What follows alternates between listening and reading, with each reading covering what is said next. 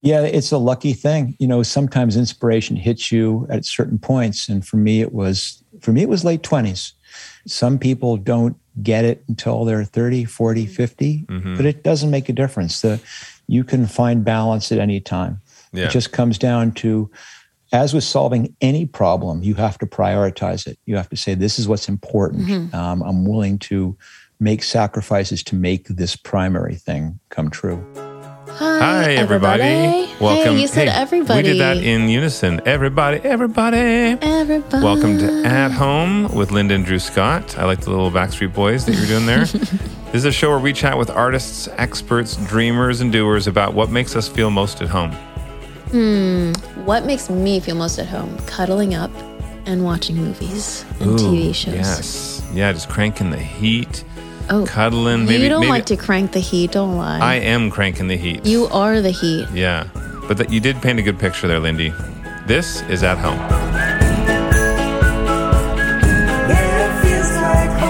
We have been binge watching shows. What have you been saying? What's your best? Watching? Well, we're not quite done 9 Perfect Strangers. Started White Lotus. Everyone has been talking about Squid Games. Squid Games? Is that from Japan? Or where was that? Korea. It's Korea? It's Korean. Yeah. And it looks great. But scary. I want to watch it, but Linda doesn't want to watch it. too, but it's always so late by the time we start. And you think you're going to have nightmares? Yeah, I'm 100% going to have nightmares. I cherish my peaceful sleep. Yeah. So wait, what's the most peaceful thing we can watch? I don't know, like Painting with Bob? Oh, yes. Bob Ross. I love watching him before bed. Or watching anything with like Jane Goodall. That's also great because it's just relaxing in nature as well. I like to binge. I don't like to be someone who I only want to watch one episode a week and then I'll keep coming back. I want to get it all within a couple of days. Yeah, I can't wait a week. I actually like that there are a lot of new series that I've seen that are just actually like a 6 or 7 episode run. So you don't have to commit like for 30 episodes to see a season. Yeah, like what was the recent one? Mare of Easttown. Yeah. That was so good. And that was great. Kate Winslet, you're such a great actress. I love you. You know, one thing that's funny, we talk about all these shows we love and that we're streaming. Do you remember back in the day? The Blockbuster days? Where we had to go buy our movies or shows, or we had to sit in front of the TV and watch all the commercials. Oh, we had to. We had to. I actually loved commercials. I didn't. I never did. I still love commercials and trailers. I can remember my dad recording everything on the VHS, and then we would go back and the zzz, and you rewind too many times, it starts to look fuzzy. And then you have to use the pencil to like rewind it or something. You know when if the tape comes loose or whatever. Yeah. Anybody young listening has no idea what we're talking about because of the Netflix days. But now, speaking of Netflix, our guest this week is Marc Randolph, tech entrepreneur, advisor, author, and environmental advocate. And his career spanned 4 decades, during which he has founded or co-founded several successful startups, including Netflix. He shares his intentional approach to designing his life. We learn about how he has balanced work, home life, family, and very important to him, his time outdoors. And we also get into how nature can teach us a lot about leadership. One note I'll give everyone, there may be a little swearing in this episode, so if you're listening with little ones, just be aware. Be aware. Linda's got a potty mouth. Wasn't me. This time. This is Marc Randolph.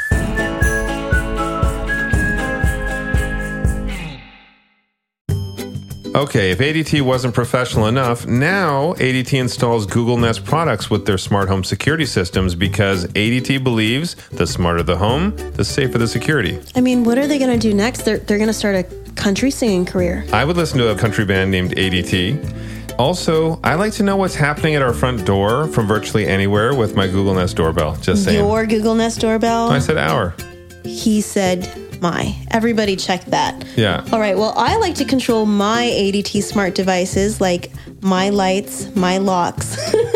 My security system with Google Nest speakers and displays. And I like to say, hey, Google, to get started.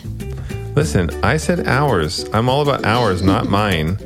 Help protect what matters most with all this, plus 24/7 professional monitoring from ADT and a little help from Google.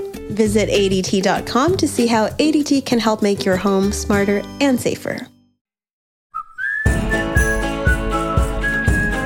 So I was not one of those kids who was always getting drilled into them. You should be a doctor, or you should be a lawyer, or which is really code for you have to take the safe path to what people would consider successful. These were the type of parents where I would come home and say, hey, I think I might want to go caving this weekend. And rather than getting this freak out reaction of, oh my God, you're going to break your arm or something terrible is going to happen to you, they go, oh, that sounds fantastic. So every time there was a fork in the road, they were always supportive of me taking the less traveled fork. And that happened over and over and over again.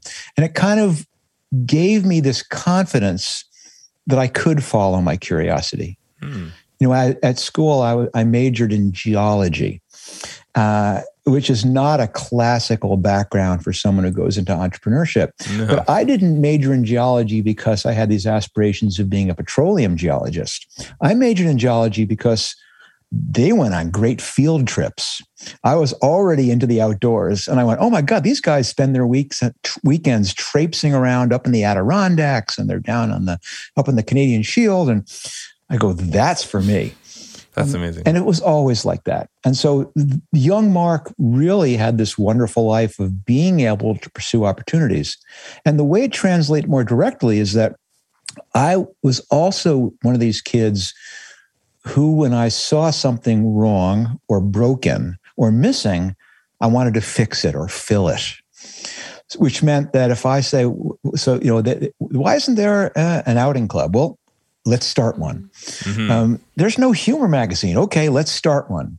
Boy, I'd love to be able to buy. Let's do a big gear collective. Did that annoy the other kids? Because that's so much like Jonathan and me. And at some point, I remember we don't have this.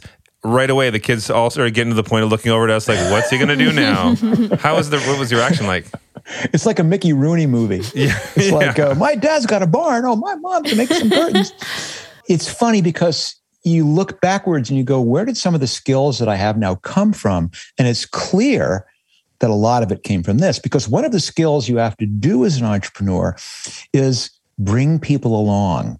You have to convince them to join you on this irrational, crazy, apparently difficult journey when you're not going to pay them, or you're not going to pay them well, or they've got to leave their comfortable jobs and come join you.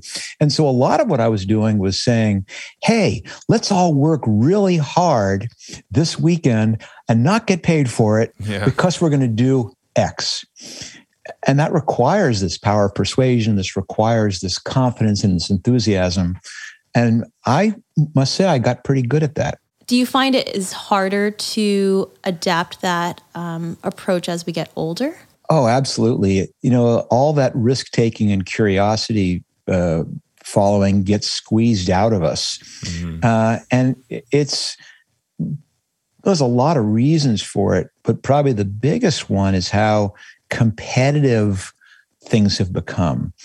You know, you read about people who are interviewing to get into the right kindergarten or the right preschool, because if they get in the right preschool, then it's a path to get into the right elementary school. And then you've got to do great in the right elementary school to get in the right high school, then the right college. And the kids who are really smart and really talented learn not necessarily how to follow their curiosity, but they learn how to figure out what it takes to get the good grades, to have the teachers respond appropriately. And year after year after year of that, it ends up basically teaching people not to take risks. It teaches them, learn what's expected and do that. You know, I do a lot of work with college-age entrepreneurs. And I do some work with a liberal arts college up in New England someplace.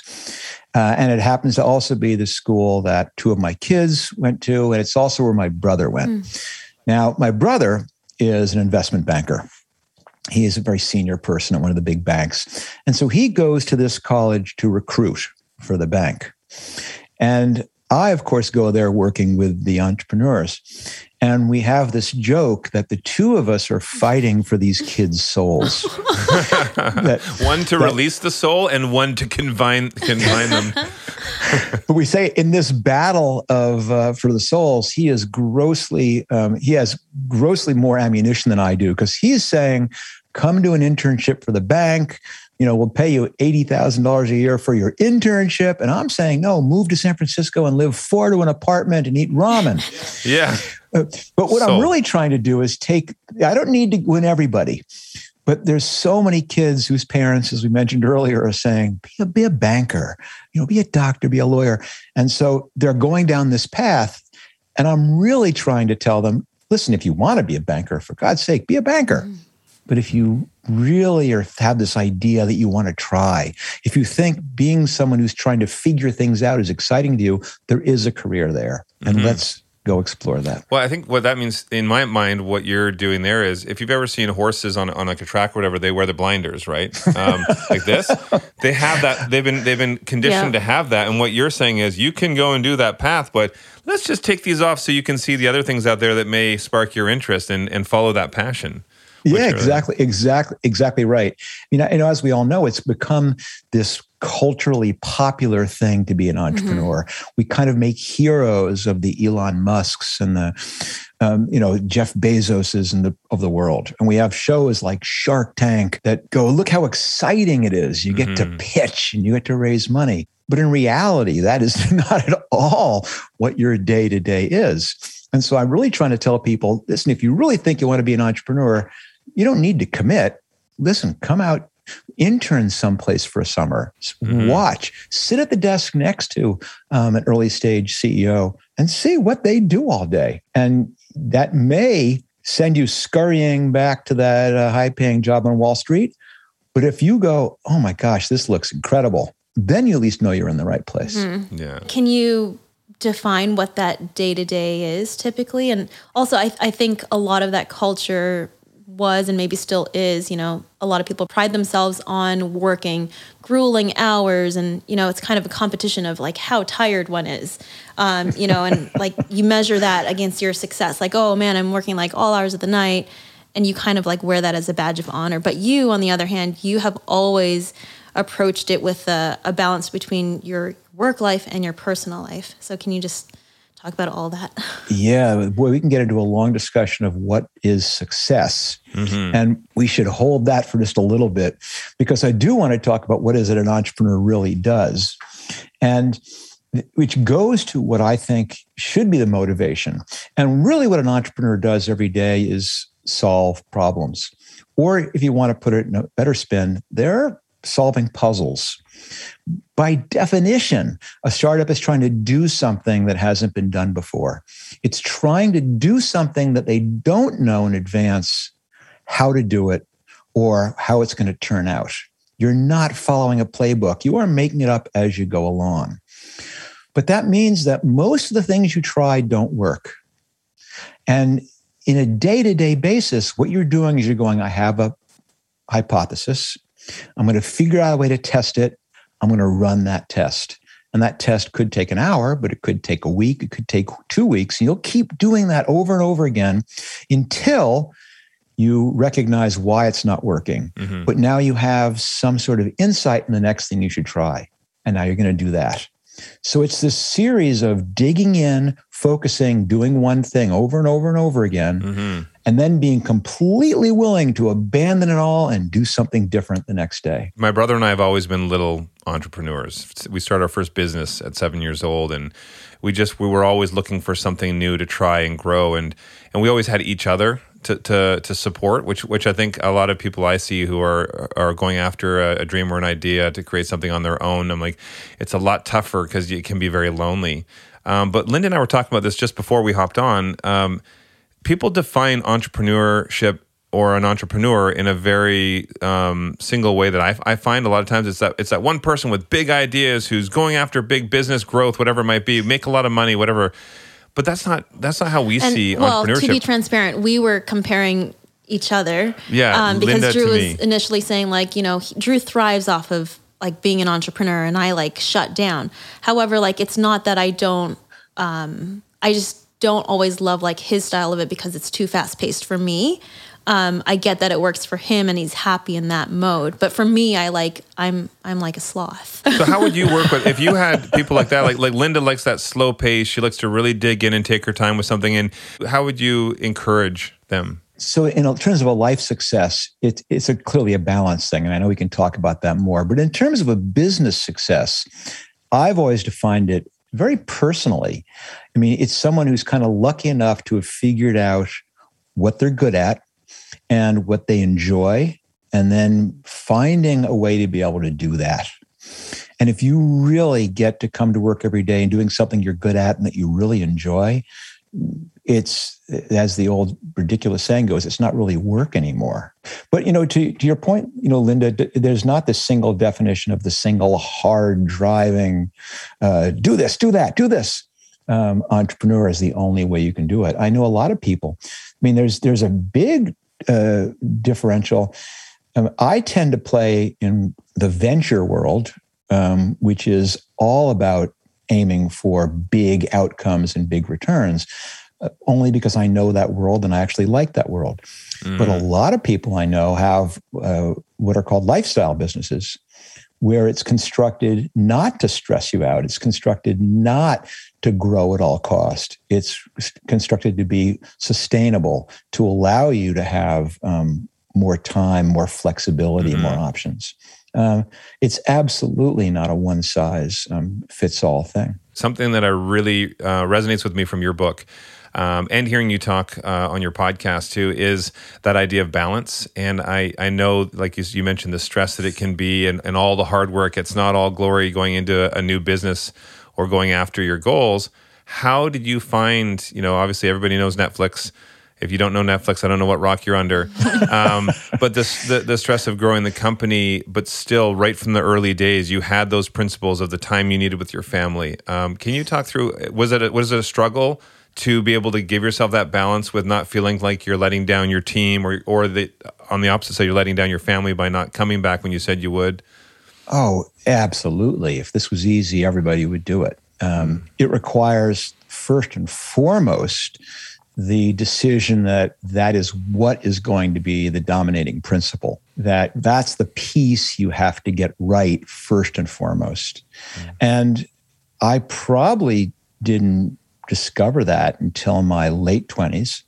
When I was working like a dog, I was, working weekends and staying late, and not because I had a slave driver or a boss, because I thought this was all so fascinating what I was doing. But it dawned on me, and it dawned on me slowly, that my girlfriend, the woman who's now my wife, was basically getting the leftovers.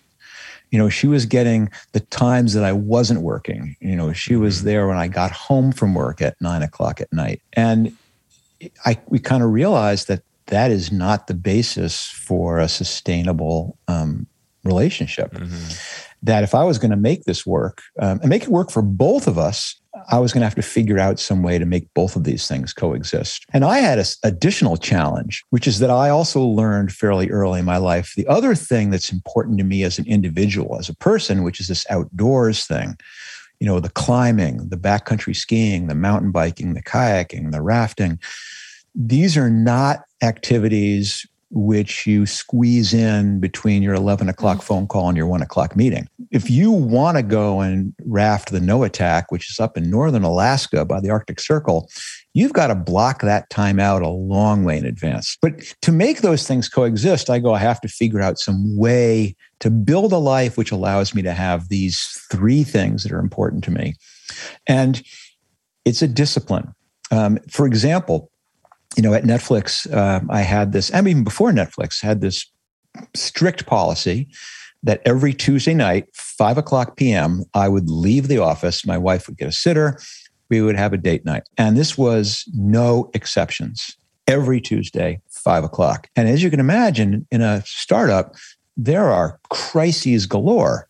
And basic rule was, we have a crisis, we're going to wrap it up by 5.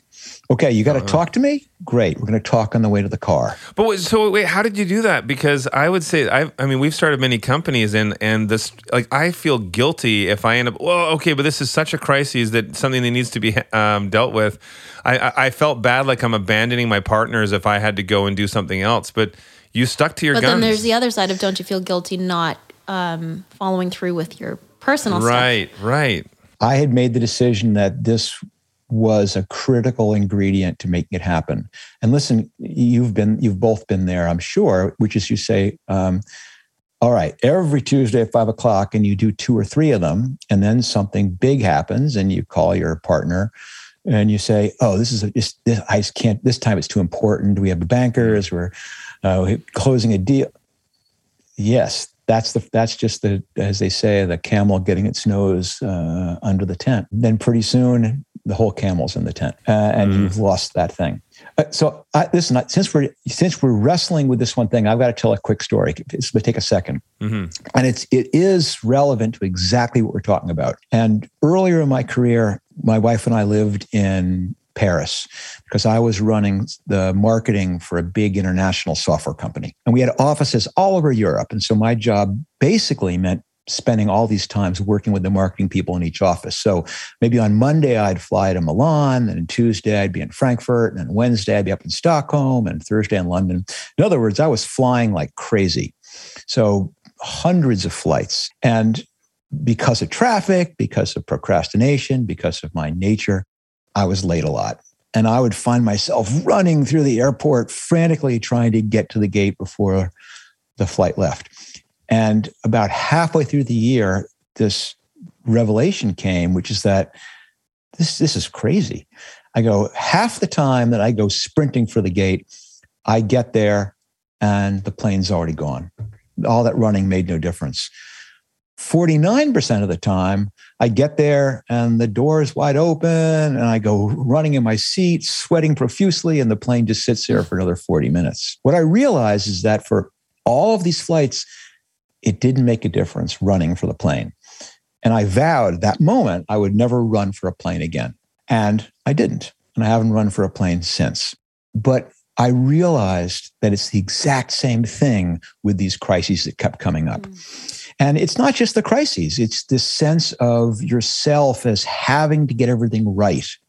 I need to review that presentation at 11 o'clock tonight because there's an important pitch tomorrow morning. I have to go over this copy. I need to double check this. But when you're reviewing someone else's presentation at 11 o'clock the night before the meeting, you're running for the plane. And I'm not saying that you couldn't find an error because the font size was off or there's a misspelling or maybe we could make this slide better. Yes, it's better, but it's not going to make the difference. Yeah. You're not going to lose the deal or gain the deal at 11 o'clock the night before. You win the deal or lose the deal 3 weeks before when you get your pricing right or your offer right. And once you kind of recognize that's happening, you go, I do not need to be involved in every single decision. I do not need to be the person who singly can resolve this crisis. I have a team. I can trust them. I can leave at 5 o'clock, and amazingly enough, things sort themselves out. And you got a great date night. Exactly right. And even more amazingly, I don't know how this happens, the crises seem to not happen on Tuesdays after 5 o'clock. But the biggest benefit, besides to my ability to spend an evening with my wife once a week, was I'm a big believer in the importance of culture. And more importantly, that culture is not what you say, it's what you do.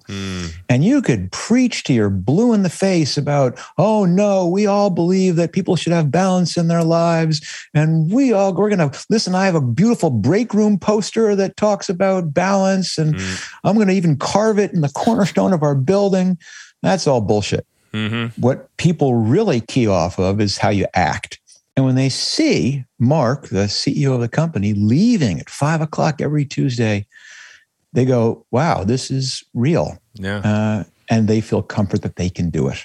And then you begin seeing them carving time out to make sure they have balance in their own lives. We've been following your footsteps, and honestly, reading your book is a big part of that too, because it inspires us. And with that balance as well with your home life, but I also love, like you're saying, nature is a big thing for you too. And the National Outdoor Leadership School. Can you tell us about that? You've said how that's really shaped who you are a lot. As well. Yeah, that's been a tremendous influence of who I am as a person. And this was something that I started. The National Outdoor Leadership School, by the way, is basically a school which uses the wilderness as a classroom to teach leadership. And it's done in a fairly straightforward way. They'll take a group of people.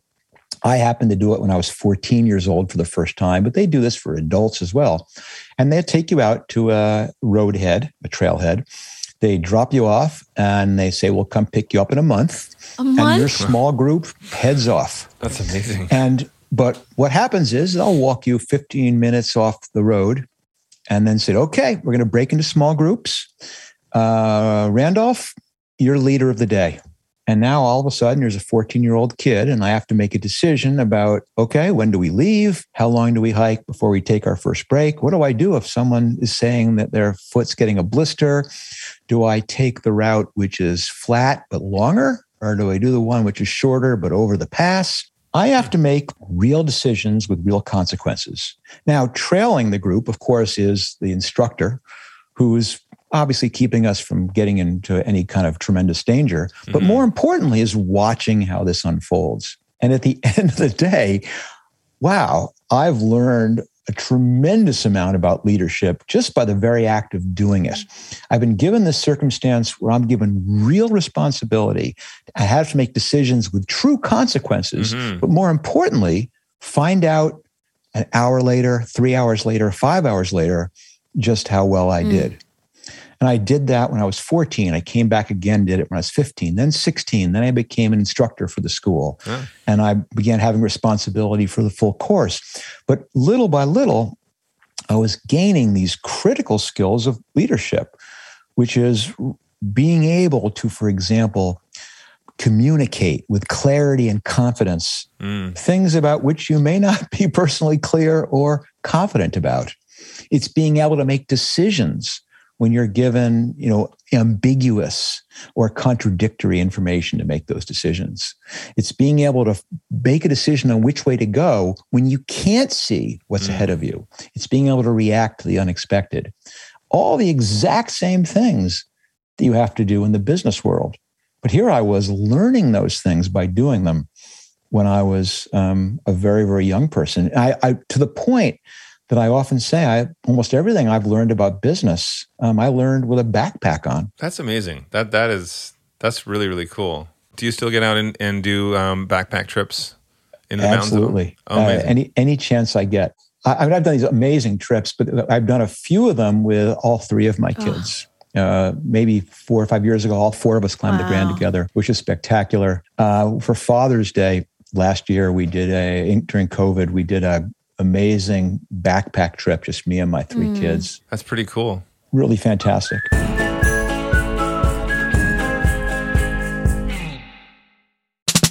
ADT now professionally installs Google Nest products with their smart home security systems because ADT believes the smarter the home, the safer the security. Help protect what matters most with 24/7 professional monitoring from ADT and a little help from Google. You said that very professionally. I try.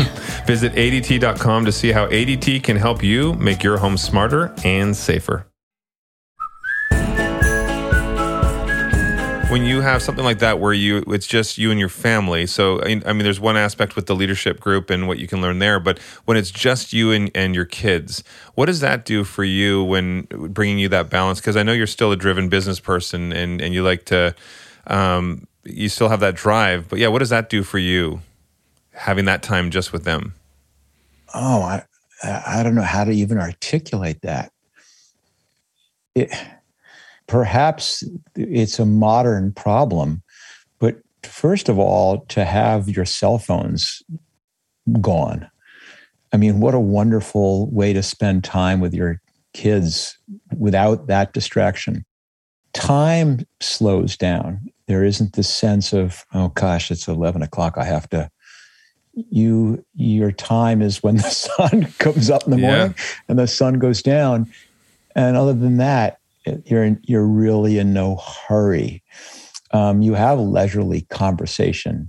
You just talk. You're hiking, you're backpacking, and you're just talking for hours at a time about nothing. You're joking, you're singing. It's just hard to recreate that anyplace else besides. It's beautiful though. Yeah. Out in the woods. It's incredible. Also as a parent, it's I've always said it's probably the most difficult thing. Oh, this is going to sound crazy, but listen, you have a million decisions to make as you're raising kids. But God, the scariest one for me is, how do I raise kids who really enjoy doing these things? Because in a lot of ways, the type of things I enjoy are what are called type 2 fun. In other words, type 2 fun are things that aren't necessarily fun in the moment. Oh, okay. They're either scary or dangerous or difficult or painful, or you're freezing or you're starving or you're scared. But afterwards you go, oh my God, that was outrageously great. That's type 2 fun. And that doesn't come naturally to kids.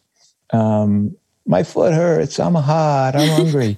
And so you have to do it as an incrementalism. You have to say something simple where they suffer a little bit, but get some big reward, some view, some great swimming hole. And when it kicks, when all of a sudden they realize that being willing to suffer for 2 days gives you these unbelievably cool outcomes. There's magic moments where you're out in the surf lineup and you realize, I'm surfing with my 8-year-old son. I'm not pushing him into waves. I'm not following him in. I'm not watching him all the time. No, we're now surfing as peers. And oh my gosh, that is the most cool moment you can imagine. That's so beautiful to be able to share that experience. Yeah, lucky that I don't know what we did, but it worked. And so being able to do that with your kid is pretty. Yeah. What do you think, Linda? What do you think we should we? Because we laugh about this because I'm someone, when I was younger, I was always thinking like, my kids, they're going to be basketball players. They're going to be this. They're going to be that. And in my mind, I just was listing off all this stuff. And I think it might have been Linda that was like, but what if that's not what they want to do? And I had never considered what they want to do. And so it was like a whole new side of my brain opening. I'm like, oh yeah, maybe I'll just try to find ways to encourage what they like. And hopefully they like the things that I like. Maybe how can I subconsciously encourage them there without forcing them? So. But again, as Marc said, like you show them by doing, not just preaching. Yeah.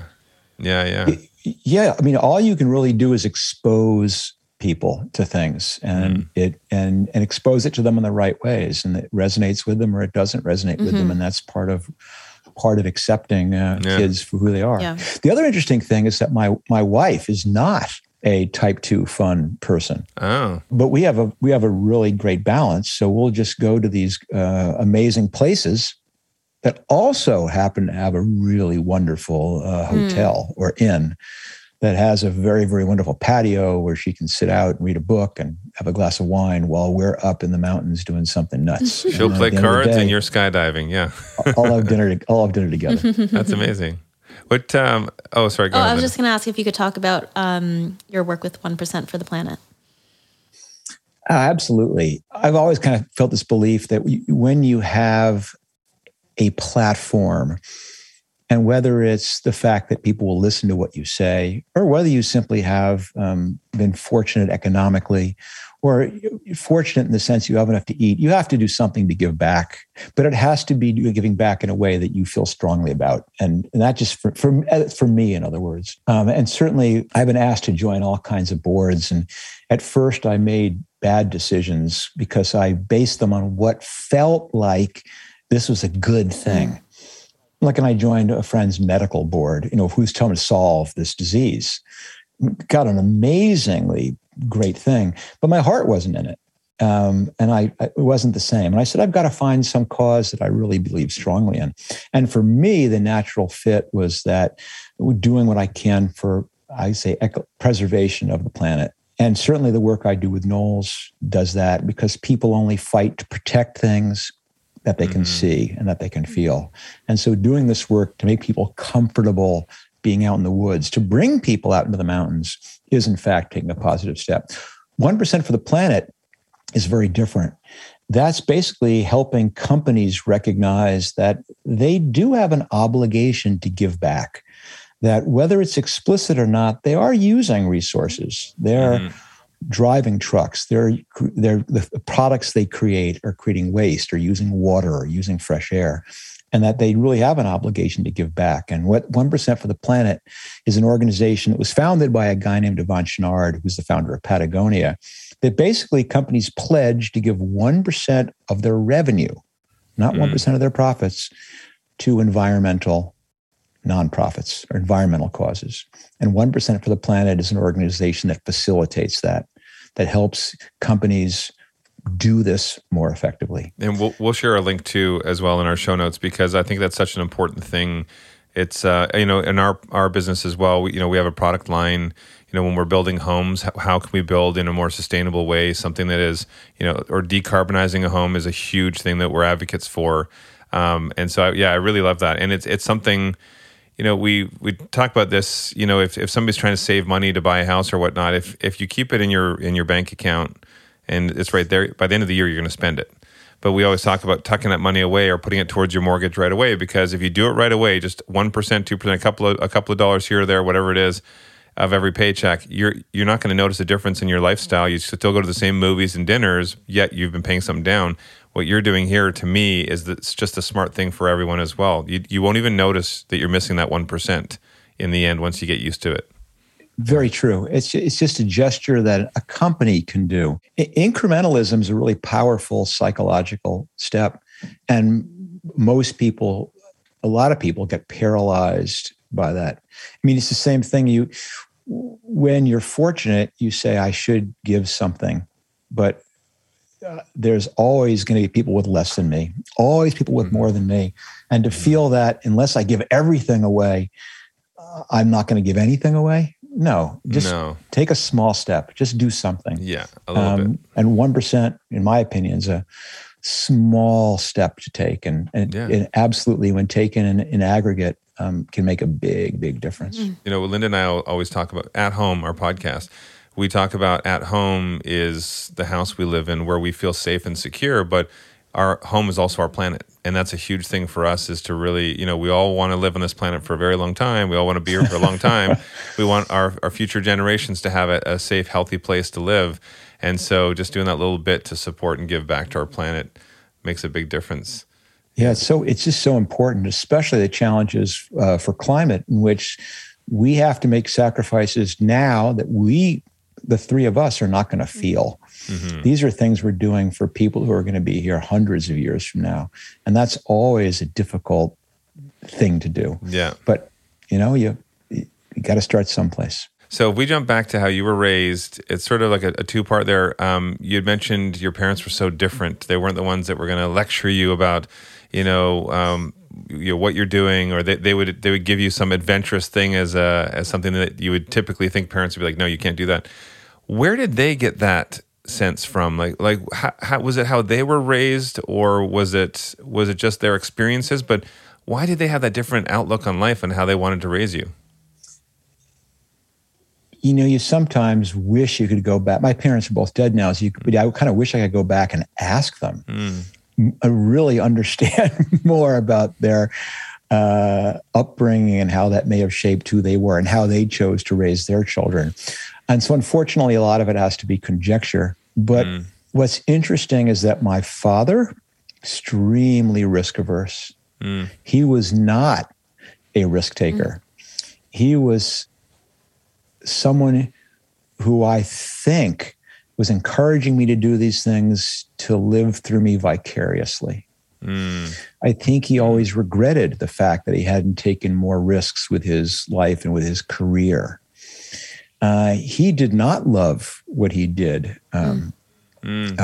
He got in the train every morning, went into the city, wore a suit, came back every night, and I don't think he found much joy in it. And so I think that perhaps a lot of his encouragement of me was a subtle way, or perhaps even an unconscious way of saying, don't be like me. That's interesting. And I know, like you wrote about it, his 8 handwritten principles, the Randolph's rules for success. But I love the list. And actually, like there's a lot that resonates with me. I grew up on the Cowboy Code. My dad was a rancher, and we grew up on a ranch. But there are a lot of values they're very similar there. So did you find that even though the way he lived his life was very different on sort of that safer path, do you find that his principles really worked for you in what you've created and what you've done with your life? Yeah, he did. It was the day before my very first day of work. I had gotten a real job finally, and I was going to start the next day. And that's when he called me to the den and then tore off a page off of one of those little 5x8 yellow pads and handed it to me. And it was the Randolph Rules of Success. And my father was an investment banker, and he could have had these rules be, cash flow is king, or buy low and sell high, or some kind of things like that. But these were much more down to earth. They were about respect. They were about honesty. They were about hard work. And what was interesting is these rules were basically how to be a mensch, how to be a decent person. That the Randolph rules for success were, you can be a decent person and still be successful. And I think those are the things that he did have and that he did impart to me. Linda and I have looked through the list several times, and I made a note of number 2, never ever present as fact, opinion, or anything you don't know. It takes great care and discipline. And when you think about it, there are so many things in our day-to-day where we pass on information just like it's just conversation, not realizing that we're perpetuating something that we have no idea if it's actually fact or not. If you look at the pandemic, all the things that people believe about the pandemic, or different opinions about different people, or politics in general, it blows my mind when you actually sit and think about it. It does take great care and discipline to not just be one of those perpetuators of what we don't know is true. Yeah, it's a dual principle. It's one is you have to be able to discern when someone is bullshitting you, or that almost sounds intentional, when someone's passing along something that they read or heard or just thought and presenting it as fact. And then you also have to take the discipline of never being the person who does that themselves. I think it's really fascinating. My two of my kids had liberal arts educations, and I was so impressed with the focus these days on evaluating source, which is not just going in and reading something, but evaluating who's saying this, what's their source, what's their level of credibility. And I think that's a skill that certainly, especially now in this age of social media, being the primary source of people's worldview, it would be a critical skill for everybody to have. Yeah. Going back to definition of success, I think you kind of summed it up earlier, but is that how you would define success today? Certainly externally focused from a business perspective, I've been successful. I've had a chance to be part of starting 7 companies. 4 of them have had IPOs, 2 of them multi-billion-dollar market caps. So great. And certainly Netflix is a big success. But completely sincerely, what I look back on and say, what I was successful at was the balance piece. Was that I was able to have started these companies. I was able to have started and grown Netflix and Looker and Micro Warehouse and Mac Warehouse and Mac User Magazine and all the other startups that I did while staying married to the same woman. While having my 3 kids grow up knowing me and, as best as I can tell, liking me, while being able to, most of my life, be able to get out into the mountains and climb and ski and bike and raft and kayak and surf. As I look back on that, I go, that's success. It's beautiful success. It really is. I think it's inspiring. What I really love is that I've had to continually learn to discipline myself in the way of having that balance. Whereas for me, it's so amazing that you had that from the get-go.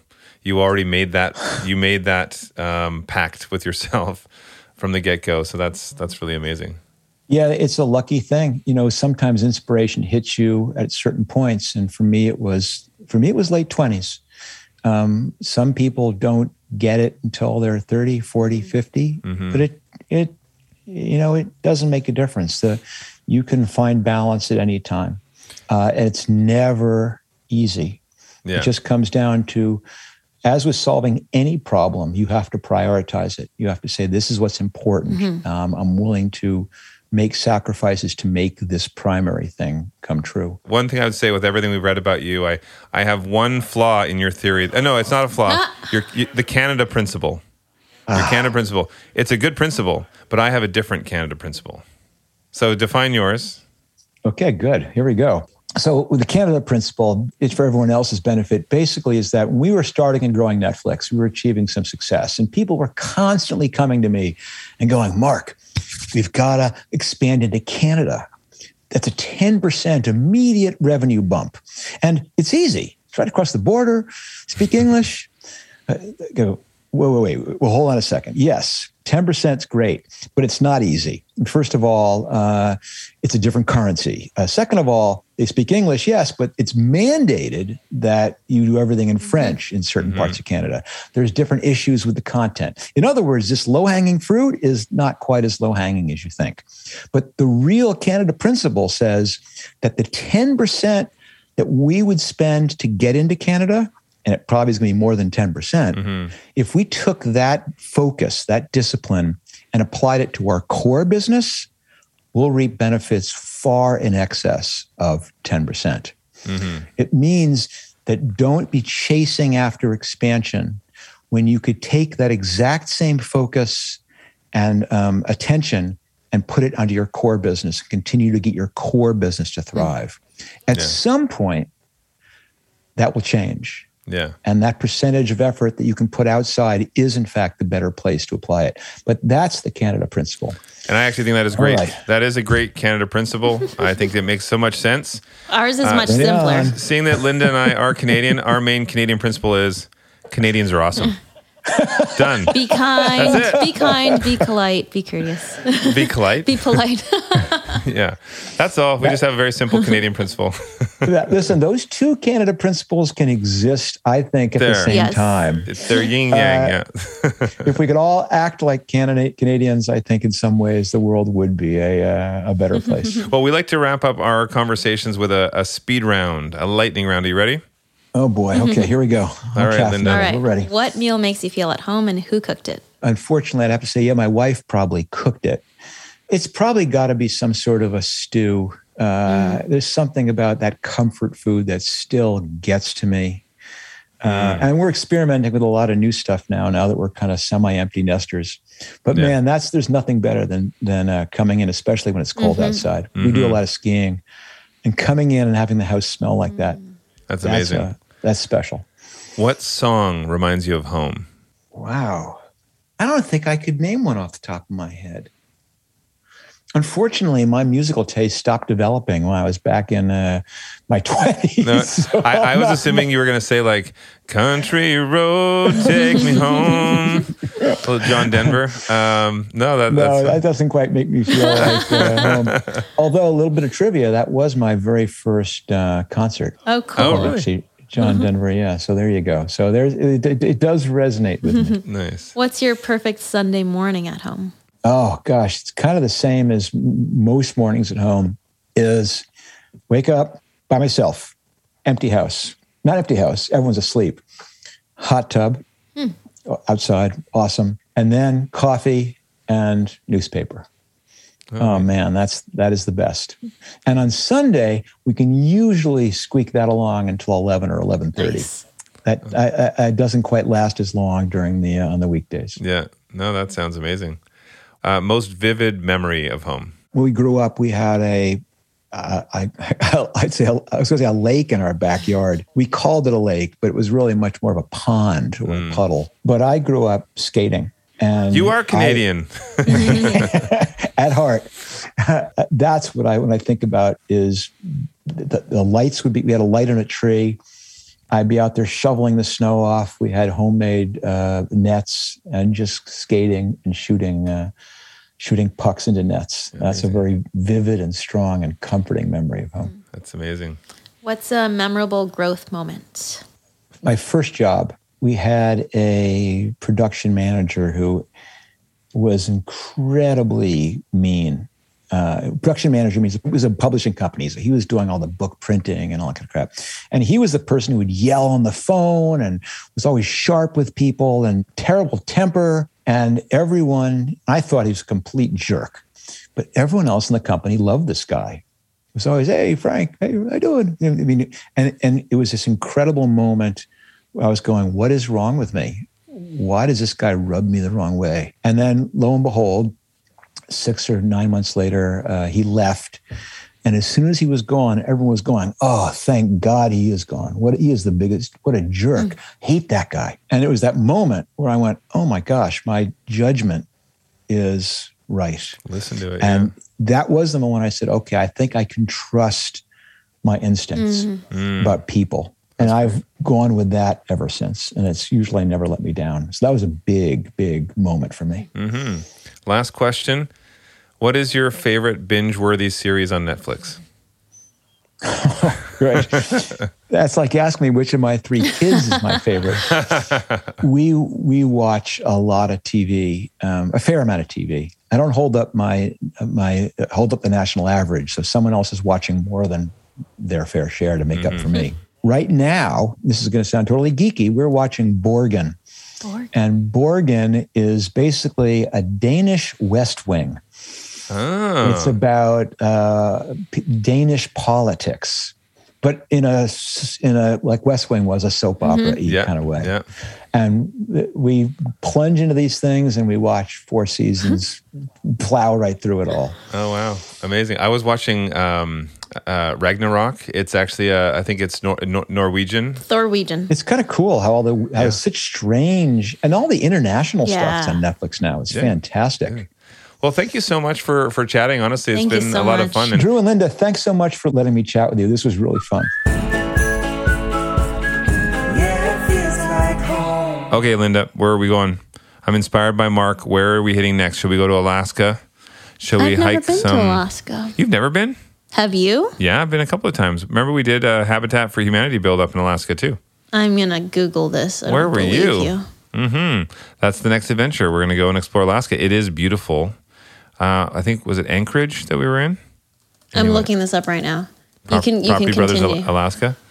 Anyway, no, I think it's for me. I have a goal. I want to explore all 50 states. I want to jump around the country. I want to do more exploring across Canada as well. I've never been into the Northwest Territories or parts of the Yukon, so it'd be fun. Yvonne of the Yukon. Yeah, that was a really eye-opening chat, and I love that entrepreneurship isn't a one-size-fits-all, and that opens up doors to more people and more personality types. Yeah, I mean, that's exactly it. We're all creative in different ways. We're all driven in different ways, so... Also, we'll have a link to Marc's book, That Will Never Work. It is a great read. Anybody who loves entrepreneurship or wants to hear a story about where he came from and his beliefs, it's worth reading. Well, thanks to Marc for joining us, and thanks to everyone out there for listening. Thank you, everyone. See you next week. See ya. Bye. Bye, Linda. Yeah, I'm right here. See you for dinner. And by the way, we have an amazing team, and just want to say a huge thank you to all of them. We could not do this without them. Brandon Angelino, Annalie Bell, Hannah Fan, Courtney Iwanis, Wes Friend, Chris Cobain, Nicole Schachter, and Sabrina Ayakobuchi. Also, our theme music is by Victoria Shaw and Chad Carlson, and our music composed and produced by Rick Russo. Thank you so much for listening, and if you have a few seconds, don't forget to subscribe and rate. Yes, please do, please do. And also leave comments on our social media at home. We love to hear from you. Yeah, it feels like home. Dun, dun, dun, dun. ADT now professionally installs Google Nest products with their smart home security systems because ADT is awesome and believes that the smarter the home, the safer the security. I can't wait to see what they do next. They're going to put Google Nest doorbells on the moon. Da, da. Actually, I'd like to know what's happening at our front door from virtually anywhere with our Google Nest doorbell. I do love how when we're out at dinner, we can see exactly what's going on at the front door. And we can control our ADT smart devices like lights, locks, the security system with Google Nest speakers and displays. All you have to say is, "Hey, Google," to get started. Well, I think it's great for people to help protect what matters most with all of this. Plus, 24/7 professional monitoring from ADT and a little help from Google. Visit ADT.com to see how ADT can help make your home smarter and safer. Hey, Google.